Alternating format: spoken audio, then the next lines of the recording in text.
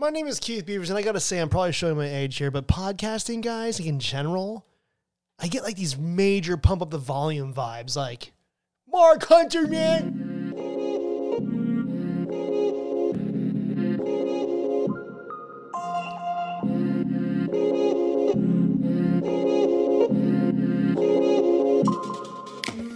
What's going on, wine lovers? Welcome to episode 6 of VinePair's Wine 101 podcast. My name is Keith Beavers. I am the tasting instructor of VinePair at VinePair Keith on Insta. How you doing? It's wine. It's in a bag, and it's in a little cardboard box, and we have to talk about this. It's part of our lives. It's who we are. Well, kind of. Let's get into it. Wine 101 is brought to you by Black Box. Premium, award-winning wine, wait for it, in a box. Did you see that coming? Right? Thinking in the box, see what I did there, is amazing for so many reasons. Those 3-liter boxes stay fresh for 6 weeks on your countertop. And Black Box can go anywhere, even glamping. Yes, glamping, not camping, glamping, it's a thing. And it's easy to carry. 4 bottles worth of wine in a tidy little box. I mean, that is seriously smart, guys. To check out Black Box and other amazing wine we talk about on Wine 101, follow the link in the episode description to barrelroom.com. Wow, wine lovers, here we are. We are at the box wine episode. Am I sounding dramatic? Am I sounding too dramatic? I'm sounding too... The thing is, I'm excited to talk about box wine because I've watched, I had a retail shop and I sold box wine, and I've watched this. It's like a roller coaster ride with people trying to figure out, like, wait, what I thought box wine was one thing and now it's this, and I can't understand. Can you please explain what's going on with box wine and what I should probably be thinking about box wine? You should be thinking about whatever you want to think about box wine, but I want to give you a little bit of a history, a little bit of science, maybe, and just some fun facts about this thing called box wine. And once you have all the information, maybe it'll help you in the future making your own decisions out there in box wine world, because, man, they're out there and they're getting more and more plentiful on our market, so we got to talk about it. They're not going anywhere. Okay, so for those of you who don't know or are just familiar with the term, let me describe to you what a box wine is. It's also sometimes called bag-in-box. In Australia, they call it goon or chateau cardboard. We'll get into that. Essentially what a box wine is, and it's pretty simple, it's a collapsible plastic bag filled with wine that has a tap attached to the plastic bag. That plastic bag rests inside a cardboard container. The wine is drawn out of the bag by the actual tap, and what that does is it allows wine to come out but will not allow air to get in. So there's no ingress of oxygen when you're pouring yourself or tapping yourself a glass of wine. And the bag is set into the box in a way that the tap is at the bottom, and the bottom of the box has a little perforated little hole you can pop out and drag the tap out, set it so it's easy to access. So it's pretty cool. When you draw wine off the tap, no oxygen is getting inside the bag. And because of that, the bag itself has to have a barrier for oxygen as well, because we don't want oxygen seeping into the bag when we have a tap that's used to not get oxygen in the bag. And for these, there's 2 types. You have a silver-colored bag and you'll have a clear bag. If you see a silver-colored bag, what you're looking at is a bag that's protecting the wine from oxygen by a thin layer of aluminum or aluminum-coated polyester. And that thin layer of aluminum is between 2 layers of what's called high-density polyethylene, which is basically just like plastic bottles, bags you get at the supermarket, and plastic film. It's also good for recycling because it takes a long time for this particular kind of bag to break down, which reduces the amount of gases that are constantly going into the air from this product. Breaks down slower, releases slower, smaller amounts over time, better for the environment. If you see a clear bag, what you're looking at is a bag that has a oxygen barrier or an O2 barrier that's made up of something that's called polyvinyl alcohol. I know that sounds weird. It's like alcohol. And I thought it was weird, so I had to look it up, and it's still weird, but it's really cool. This material is the same material that's found in eye drops and contact lenses. That's wild. It's also recyclable.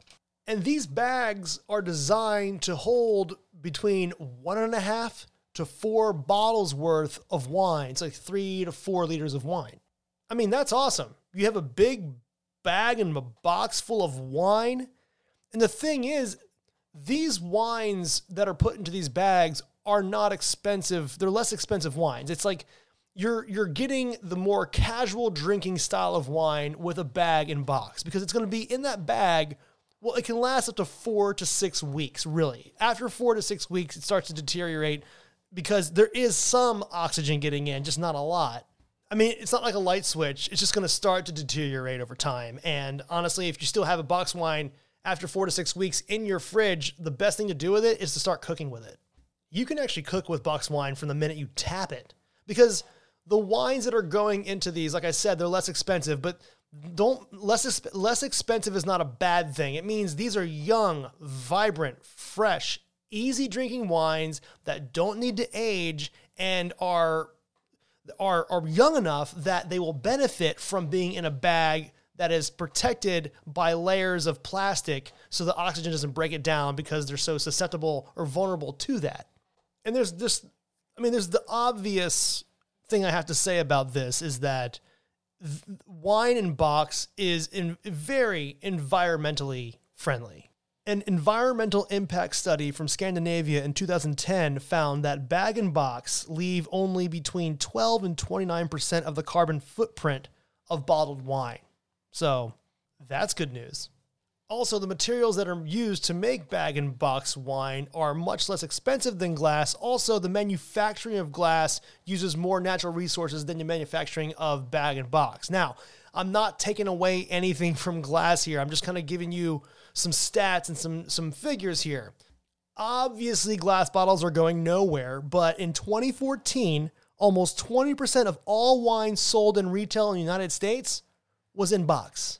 So box wine has an impact on our drinking culture. It is part of what we do. It's part of who we are. And where did it come from? The concept of putting wine in a bag and utilizing what they called the airless flow principle, which is not allowing any oxygen to get into the bag after you pour a glass of wine, was conceived in Australia. What we see today on our market, on our shelves, is kind of an American thing. Are you confused? Let me explain. In the United States in the 1950s, the Scholl family, Scholle, developed and patented a bag-in-box system with a tap to transport battery acid safely. Put a pin in that. Around this time in South Australia, McLaren Vale, Adelaide area, there was a winery, well, they're around still today, called Angove Family Wineries, Angove. And the third generation winemaker and head of this winery, Thomas Angove, had an idea. Now, I'm not sure what kind of winemaking practices were standard at the time in this part of Australia, but Thomas Angove was mad at glass. In an interview with his son, he said that his dad was upset at the fragility of glass, and also he thought that glass bottles, wine was more susceptible to going bad in glass bottles, which of course is true. And I'm imagining this is because at the time in Australia, the amount of distance a wine had to travel to a market was long, and maybe the glass, the fragility and the vulnerability of a cork was such that it prompted Thomas Angove to say, well, why don't we just put wine in a plastic bag, but in a really cool Australian accent? Is fragility a word, or is it like the fragile nature? But anyway, he was inspired by the shepherds he would see around who were drinking wine from their goat skin sacks or flasks. So in 1965, Thomas Angove of the Angove Family Wineries designed the first bag and box. But at the time, it didn't have a tap like we have today. And also, according to his son, his dad wasn't the first one to put liquid in the bag, but he was the first one to focus on the concept of airless flowing principle, meaning when you pour a little bit of wine out of a plastic bag, it doesn't oxidize the wine. And even though they didn't have a tap back in the day, they had a certain peg or a paper clip or a way of closing it. Even though it was rudimentary, it became very popular and people saw the potential for it. It became so popular that Penfolds, one of the most famous wineries in all of Australia in the world, together with a well-known Melbourne wine merchant, began to develop a tap system for these plastic bags. And in 1968, Penfolds released its first, what they called cask wine, which became a standard term for this kind of wine in Australia.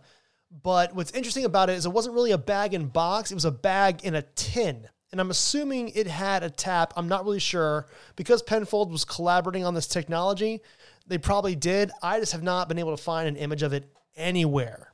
And I kind of want to see an image of this. I want to see, a bag of wine with a tap or without a tap in a tin from back in the day from Penfolds. So if anybody has an image of that, hit me up on my DMs at VineBearKeith on Instagram. I got to see it. But this is how it all began. And then in the 70s, Australian winemakers got wind of this idea that was patented in the United States for carrying battery acid, and that box, bag, tap system became the standard way of presenting bag and box wine in Australia. And here we are with the bag and box wine technology that was kind of American and kind of Australian, mostly Australian and a little bit American. But either way, what a box wine is just a nice, easy drinking, casual wine you can get from a tap. If it's white, you keep it in the fridge. If it's red, you keep it on the counter. Or if it's red, you keep it in the fridge if you want it chilled. I don't know, whatever you want to do. But that's what box wine is for. Now, we in the United States and in Australia have these sort of ideas about box wine because they're so affordable. They're so easy to party with. You bring it to the party, you bring it to the beach, you bring it to the picnic, you bring it to the rooftop, you bring it to the porch. That's what this wine is for. It's fun, engaging, awesome, communal, fun. Did I say fun? Drinking. And actually, Tim McCurdy, senior staff writer at VinePair, as well as the host of VinePair's Cocktail College podcast, and Katie Brown, who's also part of the editorial team at VinePair, as well as co-producer of Going Out with Jake Cornell, our other VinePair podcast. The three of us got together and we tasted, I think, 30 or more of the box wines on the market and came up with our favorites and put them in a list. So you should definitely check that out on vinepair.com.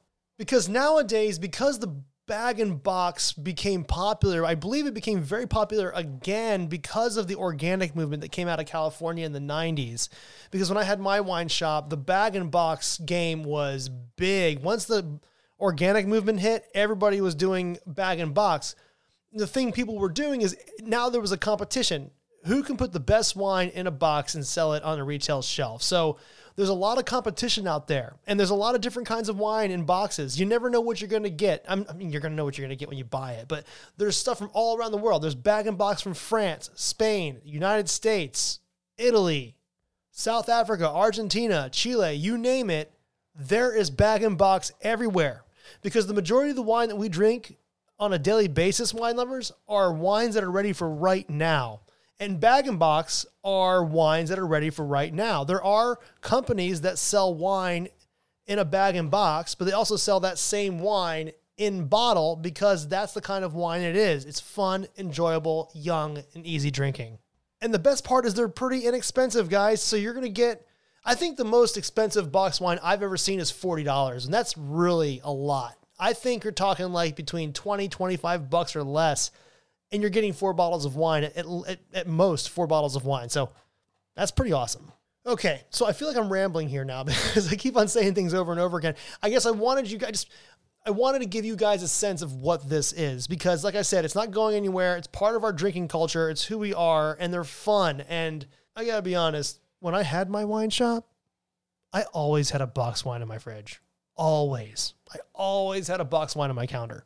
Always. Whether I was drinking it or cooking with it, it was always there. I love them. And the last thing I'll say about box wine is the looks you're going to get when you walk into the party with the big box of wine. You're going to get high fives. Let's talk next week.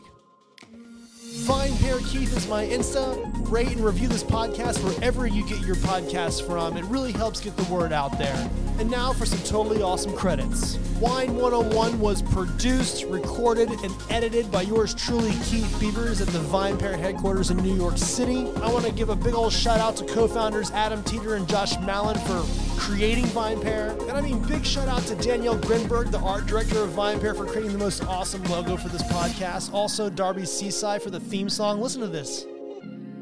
And I want to thank the entire VinePair staff for helping me learn something new every day. See you next week.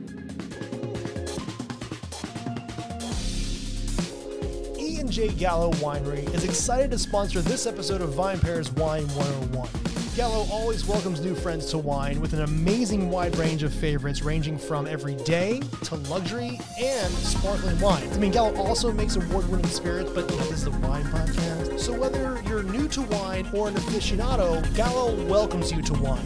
We look forward to serving you enjoyment in moments that matter. Cheers. Visit barrelroom.com today to find your next favorite, where shipping is available.